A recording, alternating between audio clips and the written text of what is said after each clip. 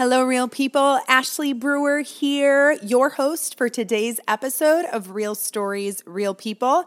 I'm very excited to bring to you the story of my good friend, Samantha Montgomery, or Sam, as I call her.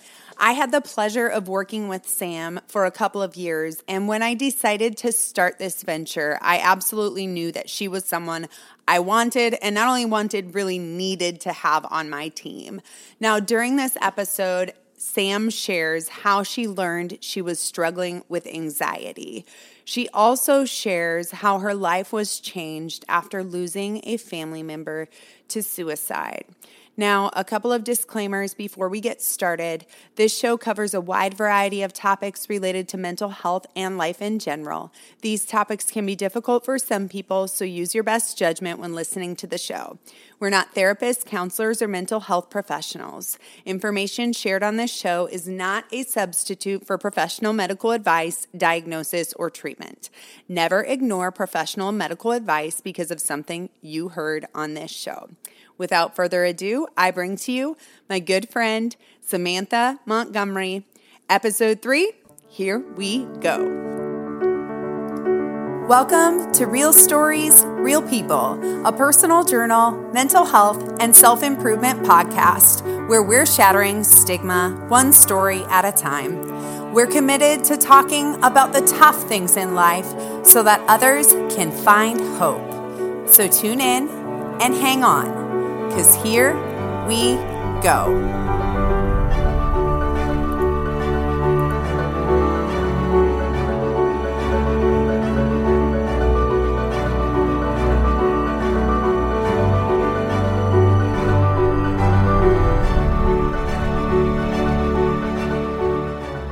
Hi, Sam. Welcome to the podcast. Super excited to have you today. Hi, Ashley. Thank you so much. I'm excited to be here. So you decided to join Could Have Been Me as one of our board members, and I'd just like you to share kind of a little bit about where that came from and where we're at starting today.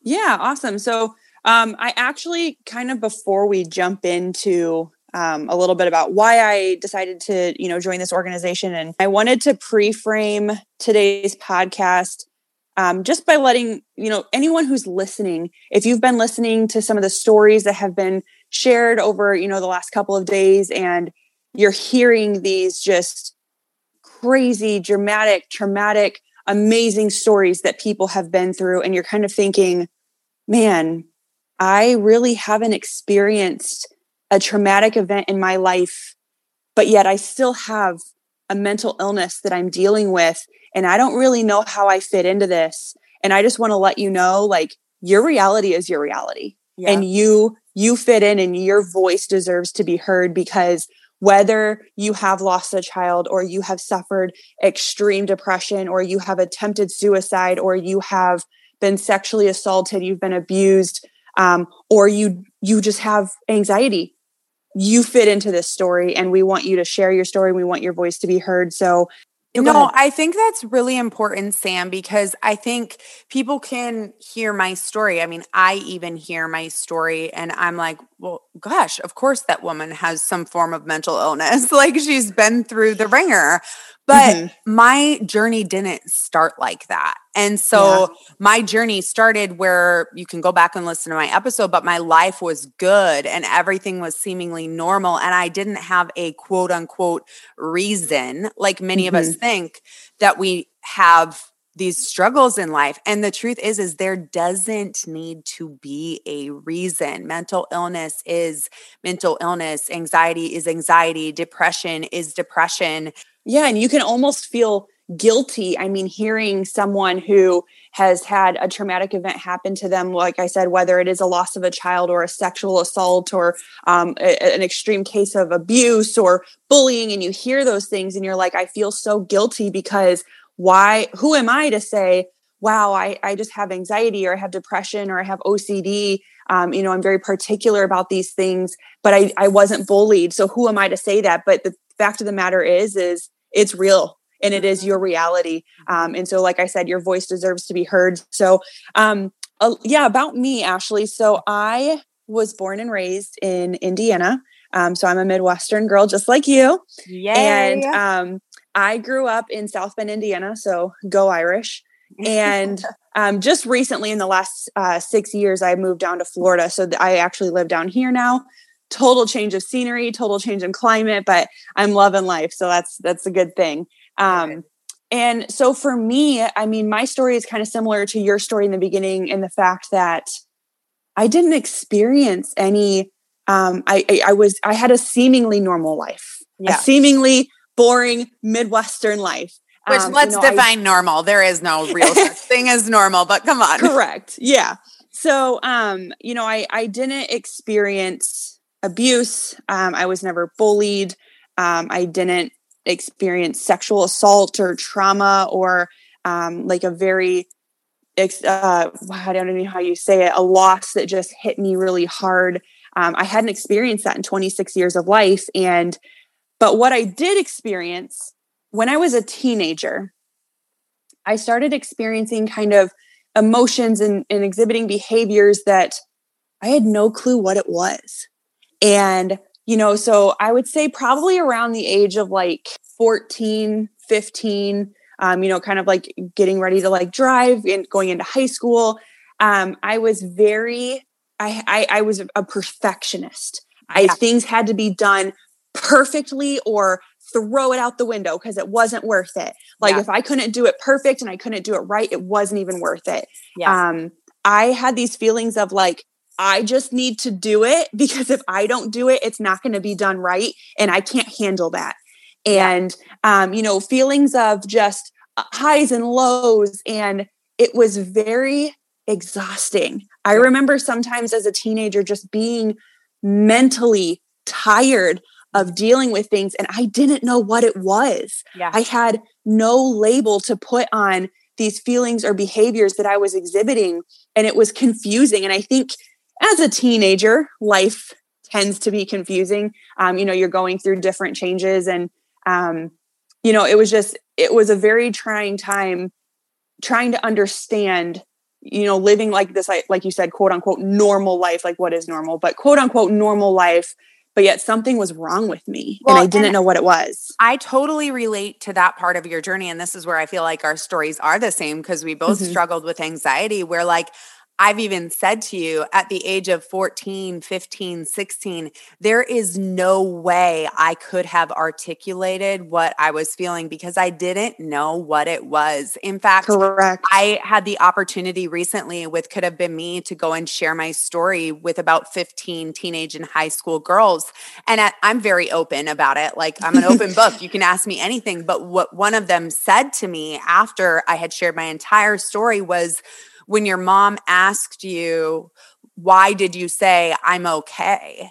And I said, I think because I really thought I was okay. Like in my mind, I could control this thing, but it's because I had no idea what I was dealing with at that age. I didn't know literally until I was 34 that what I was feeling at the age of 14, 15, 16 was anxiety. Yeah.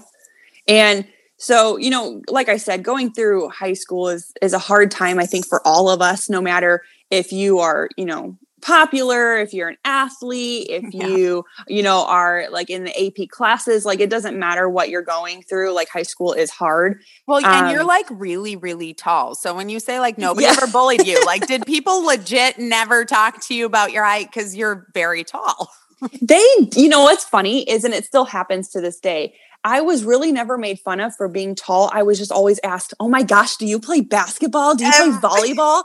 Yeah. So I think people associated my height with like, she's really good at sports. So like, we're going to like her. I don't know. It's kind of a weird thing. And like when I say Sam is tall, if y'all are listening to this and you're from the Midwest, everybody in the Midwest is tall. Like Sam is tall for a woman in the Midwest.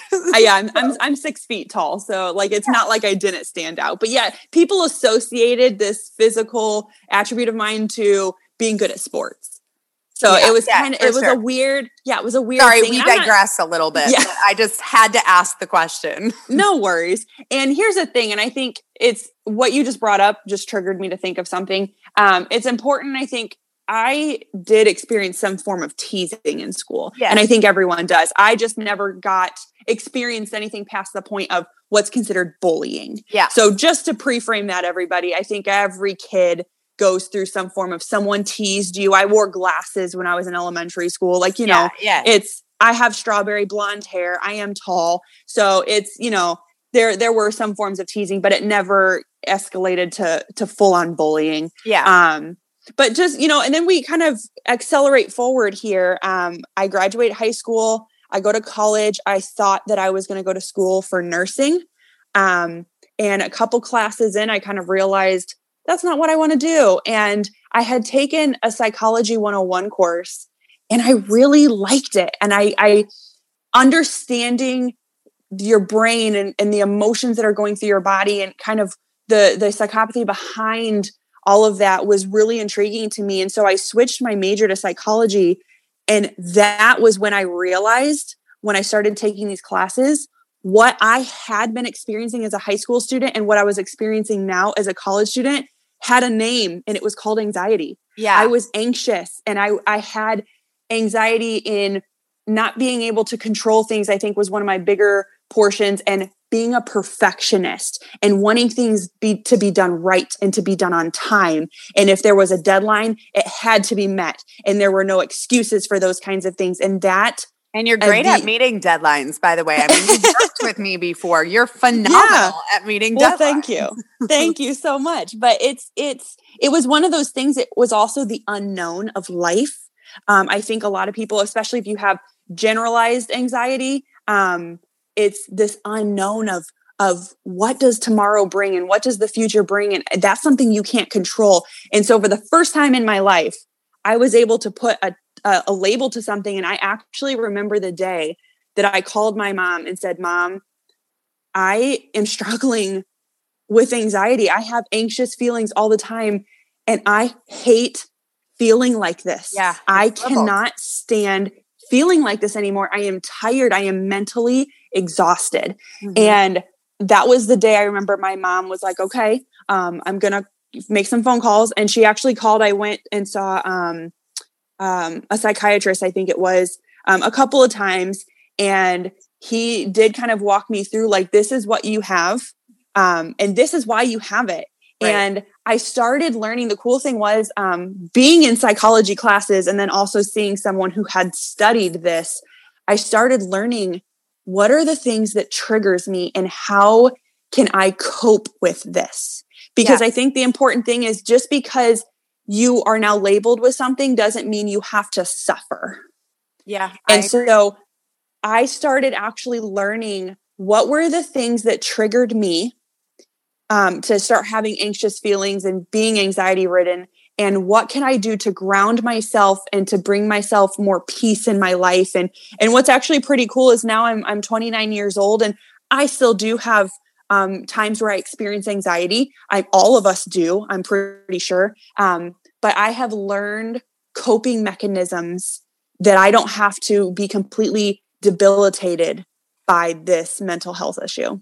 So I want to get to those coping mechanisms here in just a second, but I want to go back to something you brought up, because anxiety can mean so many things and it's often very misunderstood. And so you brought up generalized anxiety disorder. WebMD has a great definition of this. So according to WebMD, generalized anxiety disorder is marked by excessive, exaggerated anxiety and worry about everyday life for no obvious reason. People with symptoms of generalized anxiety disorder tend to always expect a disaster and can't stop worrying about health, money, family, work, or school. Mm-hmm. And it's interesting because I never correlated that I had anxiety growing up, but yet my family nickname for me was the worrywart. Oh, wow. And so like looking at it now, it just makes so much sense in my story that that's what it was. I just didn't know due to lack of information and lack of education. Do you want to talk a little bit about coping mechanisms right now, or do you want to keep going with your story first? No, let's jump into those, because I think that's going to be an important topic to hit.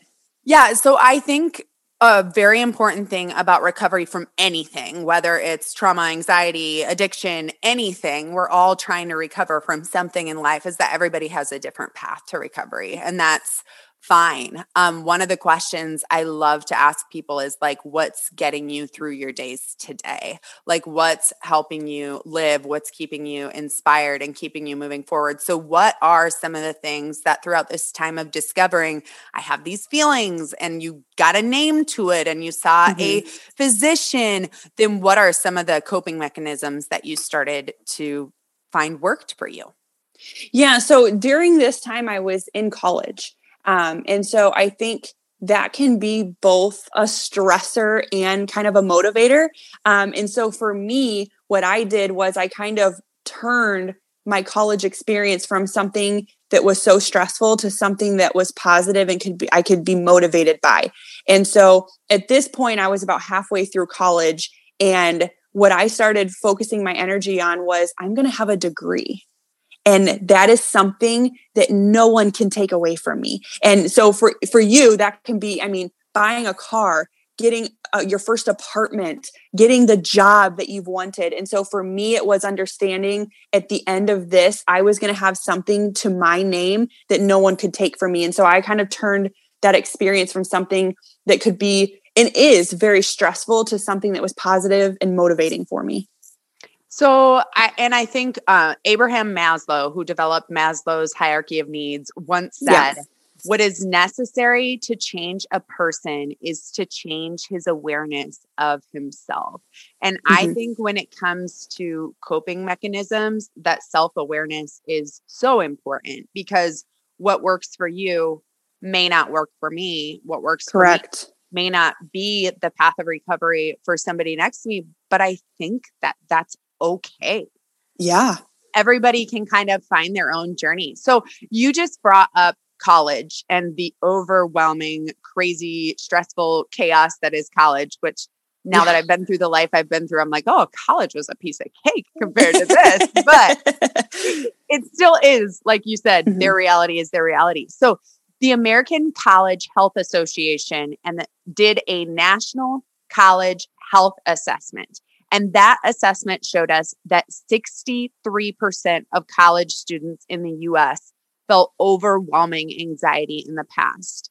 23% reported being diagnosed or treated by a mental health professional for anxiety in the past year. So, like 23% reported being treated by it. That's 1 in 4. Those numbers are actually quite astonishing.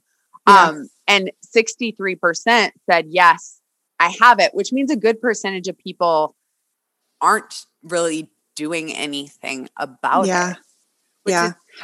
It's scary, because I was there for a very long time not doing anything about it because I didn't even know what to put on it as a name.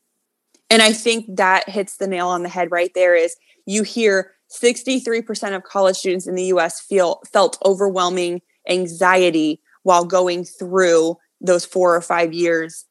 And I now have to think that there's 63% of them are feeling that, and only, what did you say, 23% are being diagnosed? Are being diagnosed or treated. What percentage of those people were like us and have no idea that what they're feeling has a name and has a recovery path, and that they can be helped? Yep. And I think like that's what this is all about. Is for me, I did not speak up and talk about it when I was struggling in middle school and high school. It was just like the elephant in the room that you didn't talk about. And I wasn't really taught as a child to talk about my feelings. So I do want to go back just a little bit, because you realized this when you were in college and you were going to school for psychology, and it made sense and it clicked, and then you talked to your mom, thank God. But in your teen years, when you were experiencing this, did you ever verbalize or express your feelings to someone? Not in a very direct way. I think the problem is what I didn't realize that what I was experiencing was a problem, that it was a mental health issue, and that I could be helped. I didn't even know what I had at that time. I didn't know it was anxiety. I think it was kind of obvious to people around me that I was very particular about how things needed to be. And I think it was very obvious that I was a perfectionist. I remember being in high school, and I would be taking notes, and if it wasn't laid out perfectly in an organized fashion that made sense, I would do it all again. And I would that's start why over. you were my note taker when we worked together. But I think that you bring up a very important point here.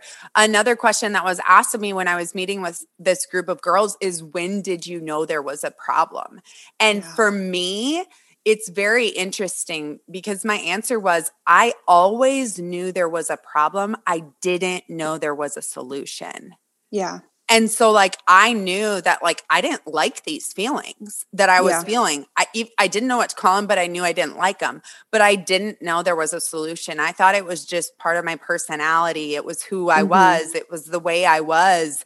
And in growing and learning and going to therapy and exercising and doing these things that work for me in my path of recovery, I have learned that there is a path to recovery, and it's work every single day. So I knew there was a problem, but didn't know there was a solution. So, what else do you have on the anxiety front, or do you kind of want to jump into the next part of your journey of your adult life?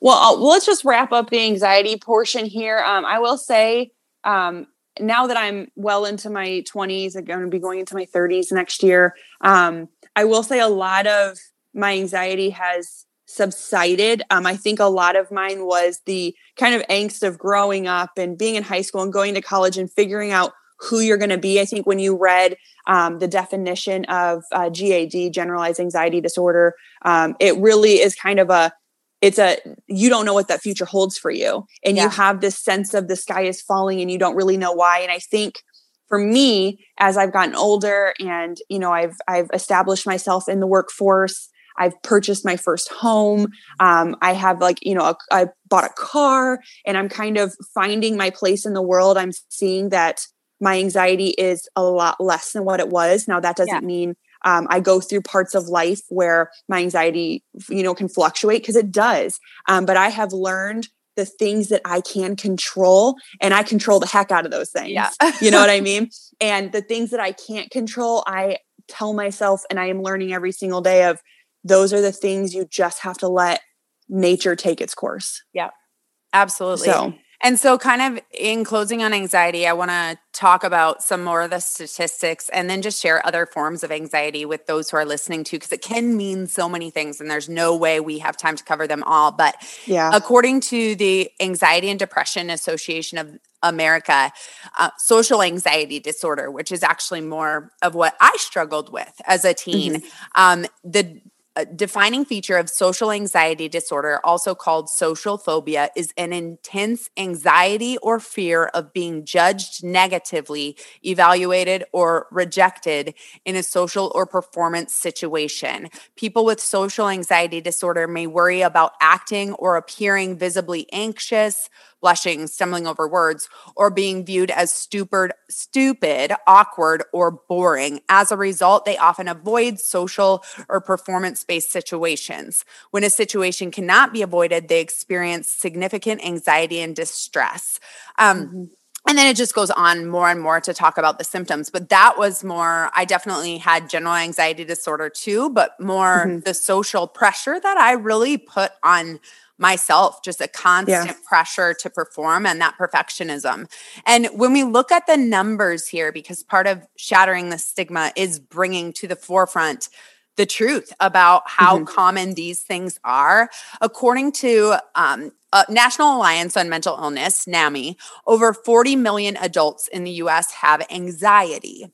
Meanwhile, approximately 7% of children ages 3 to 17 experience issues with anxiety each year. So that's like from a very young age. And most people develop their symptoms of anxiety before the age of 21. So I think that ties right into like our teen years, our college years. Before 21 is most often when those symptoms show up. And then the National Institute on Mental Health says that an estimated 31.9% of adolescents have any anxiety disorder.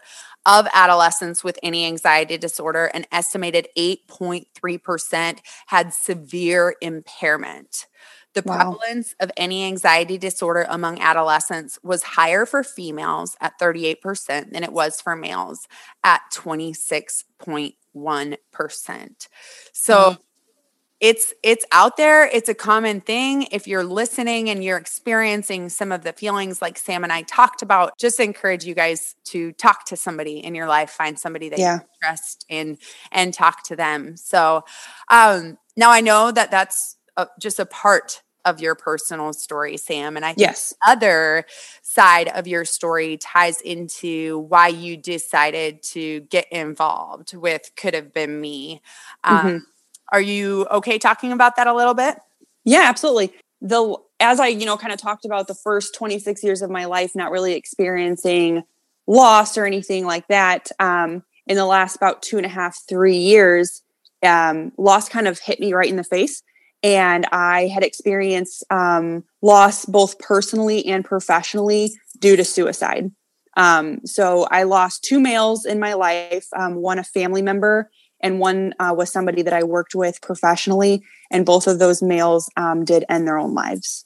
Your family member, I want to talk to you a little bit about this, is just when you get that news or hear like what happened for you and your story, where was your mind at during that time? Yeah. That's devastating news to hear. Yeah. So to be completely honest, when I first was told he had passed, it wasn't immediately clear that it was suicide. It was just that he had passed, and it was kind of suspected that was what happened, that he did commit suicide, but it wasn't like cut and dry. This is what the coroner stated, and this is what it is. And I remember hearing the news that he had passed, and I was almost in a state of like a dream, I guess you could say.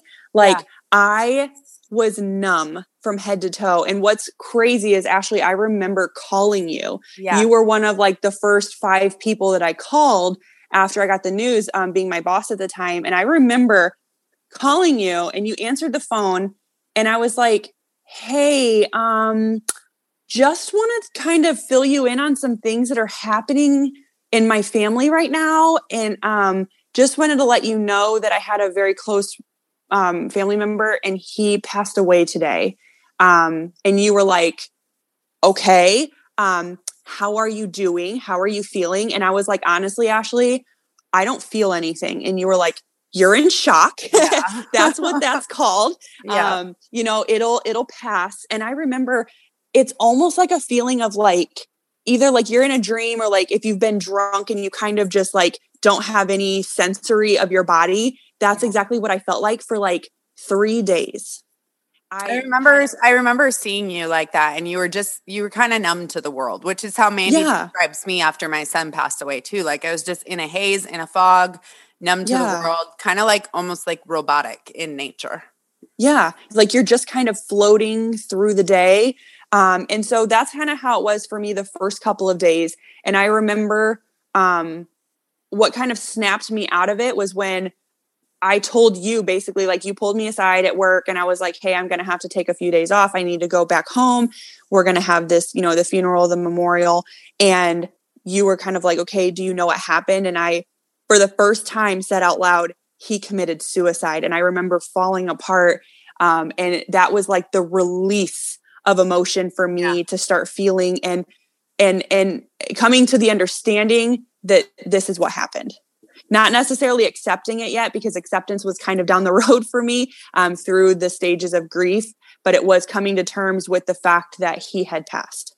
Well, it's interesting because there is something about saying it out loud that makes it a reality, and you're not accepting it, but you're saying like, this is my reality right now. And that's interesting because when you did my podcast episode, I was the one who actually wrote the words that my son had passed, but I wasn't the one who could find the gusto to write the words and say, we've made the decision to allow him to die. Yeah. And it was because saying that would have made it reality for me. Yeah. And I remember navigating through those moments with you as your boss, and just wanting to give you your space to grieve and cope and deal with that loss. And at the same time, like caring about you very much as a person and as a friend and as someone who's lost somebody, just having empathy for you and knowing that there was a lot going on surrounding the circumstances about the death. And so, obviously, first of all, I'm very sorry, and I'm very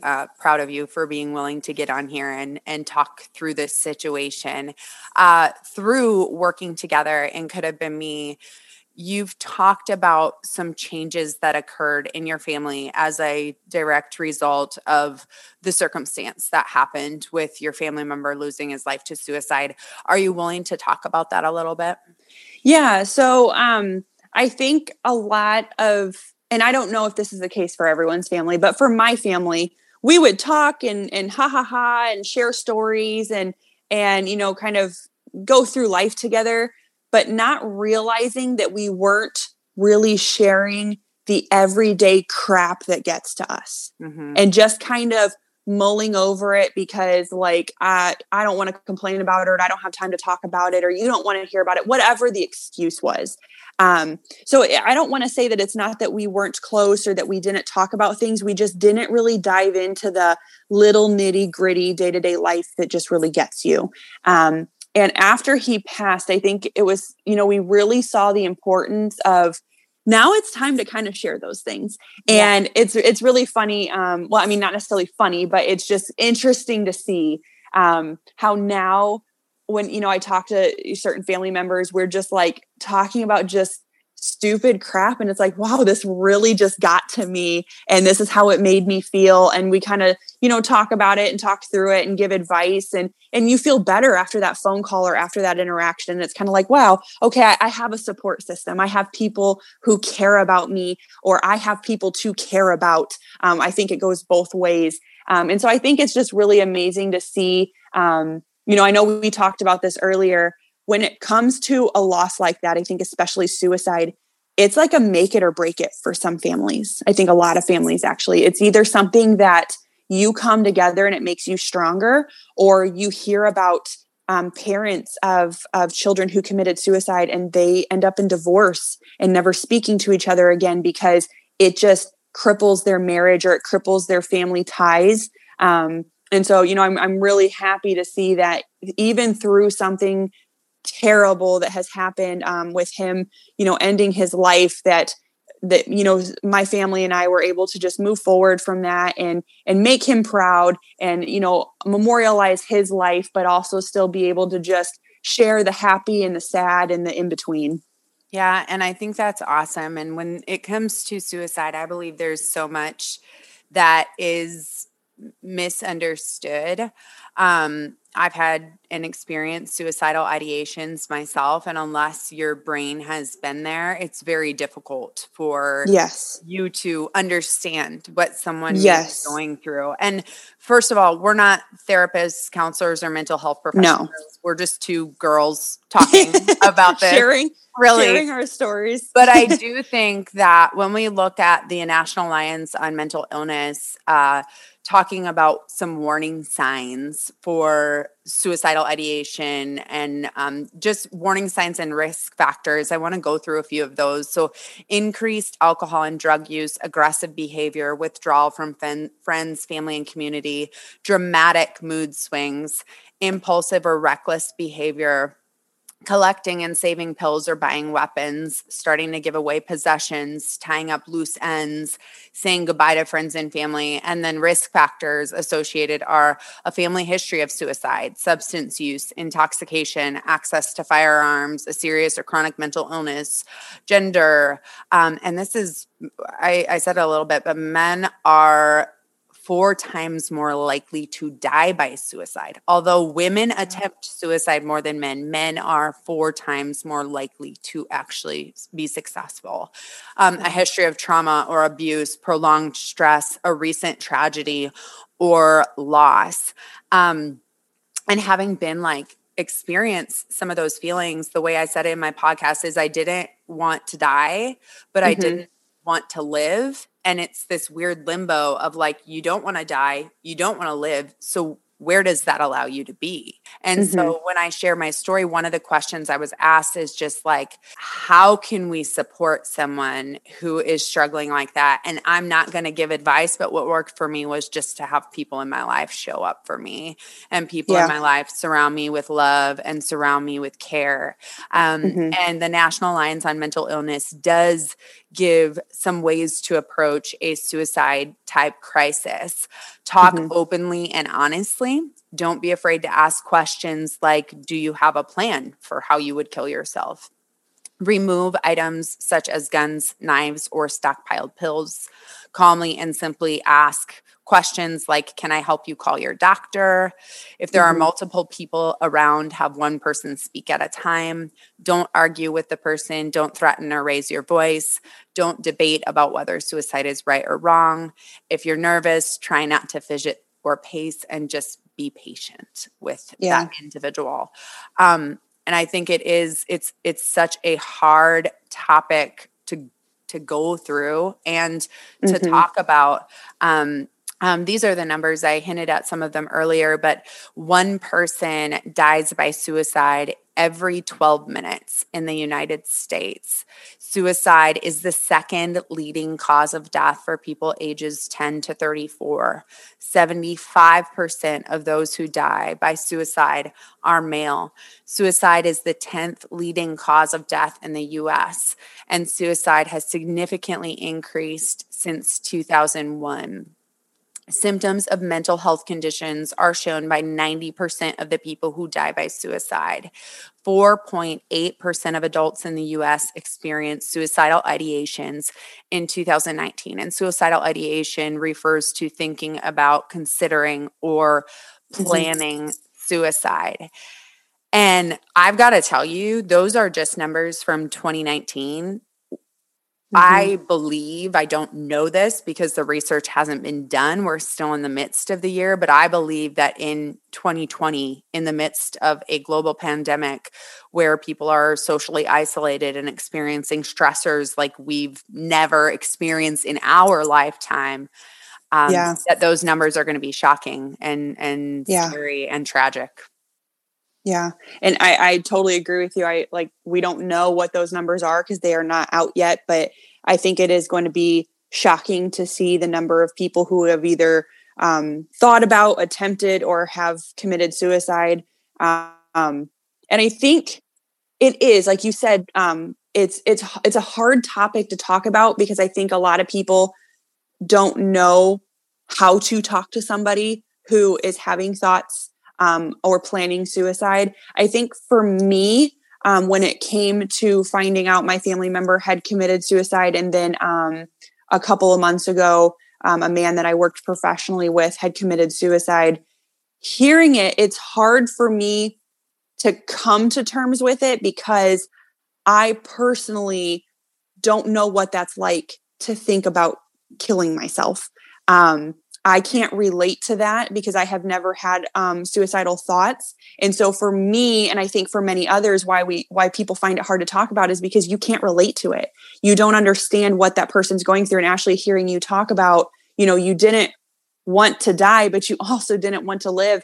Not ever experiencing that state of limbo is hard to be relatable to that person. And it's hard to accept if they have committed suicide, the choice that they made and kind of the aftermath of that loss. Well, and I think we had the same colleague professionally who died by suicide. And I think, that's where this whole journey of Could Have Been Me started. Is I have had those feelings. I have felt those things before. And so for me, as I'm sitting, like you're saying, it's hard for individuals who've never been there to understand. And I had such a understanding of the place that something like that could come from because I've been there before multiple times in my life. And so I just had this, I don't know, empathy and anger towards myself for not being willing to talk about my struggles, because that's really why we're here and what this is all about, and why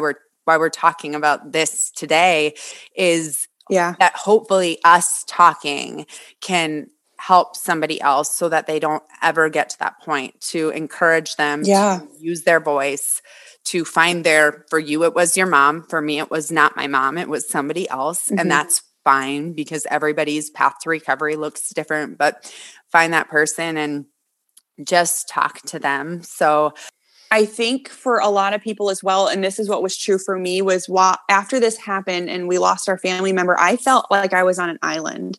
Like I felt like nobody was going to understand. Like this was just so, just such a horrible experience and such a horrible loss that one day he was here and the next day he's not. And the fact of the matter is, like, Ashley, you just read those statistics. I'm not alone. And if you have had a family member, a friend, a personal colleague that worked with that has committed suicide, that you personally have thought about committing suicide, that you're not alone. And that's really, like you said, the purpose of why we're here is that you have people you can come to and talk to, find that person that you trust, find that person that you feel comfortable and just tell them, like, this is what's going on with me. And I want help if you would like help. So I have a couple of questions here for you in closing, and I'm going to throw in a wild card that you are probably not all prepared for. I'm going to make my wild card question my first question. What personal prison have you built for yourself? Personal prison that I have built for myself. That's a good question. I think so. For me, it always derives from those feelings of anxiety. And for me, the most prevalent and the highest, how do you say this? The most experienced behavior and feelings of my anxiety were the perfectionism. And I think for me, like it comes through every part of me as a person. It's kind of almost ingrained in my personality. Like, I want my home to look perfect. I want my work to be perfect. I want the freaking food that I cook to be like plated up and look perfect. You know what I mean? Like everything that I do, I want to be able to do it right. And I want to be able to do it right the first time. It's like, and I think for me, I kind of, it's like a paralyzing perfection. Like you paralyze by your perfection and then so hard on yourself if you don't meet your own standards. Yes. Exactly. And it's like, no one else really gives a crap about this. Like I'm the only one that's doing it to myself. But I think for me, as I do imprison myself in this thought of like, you have one shot and you have to do it right the first time. And it has to be perfect. And if it's not, then you just didn't try hard enough, or you weren't as prepared as you could have been, or you didn't put enough effort forward. And I think for me, it's breaking down those walls and understanding like, we're human and we're not designed to be perfect, and we can make mistakes and have flaws, and that's okay. Well, I think that all or nothing mentality is totally something I struggle with too, or like if it's not perfect, then it's a failure. Those are the only two ends of the spectrum. Like it's either perfect or it's a failure. And so I appreciate your honesty and your transparency with that one. Now, if you could go back in time and tell a younger version of yourself one thing, what would you say? A younger version of myself, something. And I think, so this is kind of like, I'm going to put myself in a paradox here. When you're in high school, because I'm envisioning like 16-year-old Sam, when you're in high school, people will probably tell you things like, it feels like it's the end of the world and everything feels so crazy when you're in high school, but this stuff really isn't going to matter. And I hate when people say that, because it's like, but it is your reality right now. Like I have nothing else to compare this situation to. Like I'm not 40 years old, so I don't know what the next 20 years of my life are going to entail. But I think what I would tell like my 16 or 17-year-old self is that like, this is okay. And like, you're going to make it and you're going to get through this. And not everything is like an end of the world experience. Like you can make mistakes and you can be flawed and you can be imperfect. And guess what? You're still going to be the 29-year-old you are today. So I think that's what it would be. And I think saying it doesn't matter completely undermines that time in your life, because for me, that's where my trajectory of where my mental health issues started ramping up a ton. So my life today, I know has been extremely impacted by what was going on when I was 14, 15, 16, 17 years old. Yeah. So, All right, last one here. What brings you joy every day? So recently, I like a huge milestone for me was I purchased my first house back in June. Woo! And so for me, understanding that I am a single 29-year-old woman that like I said, I'm kind of established now in the workforce, and I bought my first house, and that for me is just like, I come home every day and I'm like, this is mine. Yeah. Like, and that brings me so much joy. And then I also would say, I have 2 nephews and a niece, and one of my nephews, he was actually just born in October, and he is a perfect little chubby bundle of joy. And I think, just seeing like the next generation of like my family and like my friends and their kids coming up in the world and seeing the people that they're becoming and their little personalities coming out, I think that just makes me really joyful. Awesome. Well, this was super fun, and I am looking forward. I know we're going to do this again, filming and after the show pretty soon. So I'm already looking forward to that conversation with you, Sam. Thank you for your honesty, openness, and transparency with us today. Awesome. Thank you for having me. It was really liberating sharing my story. So thank you. Awesome. Thank you for listening to Real Stories, Real People, and a huge thank you to Sam for being willing to share her story. Here at Could Have Been Me, we're always looking for people who are willing to share their story. If you would like to share your personal journey on a future episode of Real Stories, Real People, please email us at info@itcouldhavebeenme.org, and we will send you our podcast guest application. Thanks so much for joining us. There's more to come next week.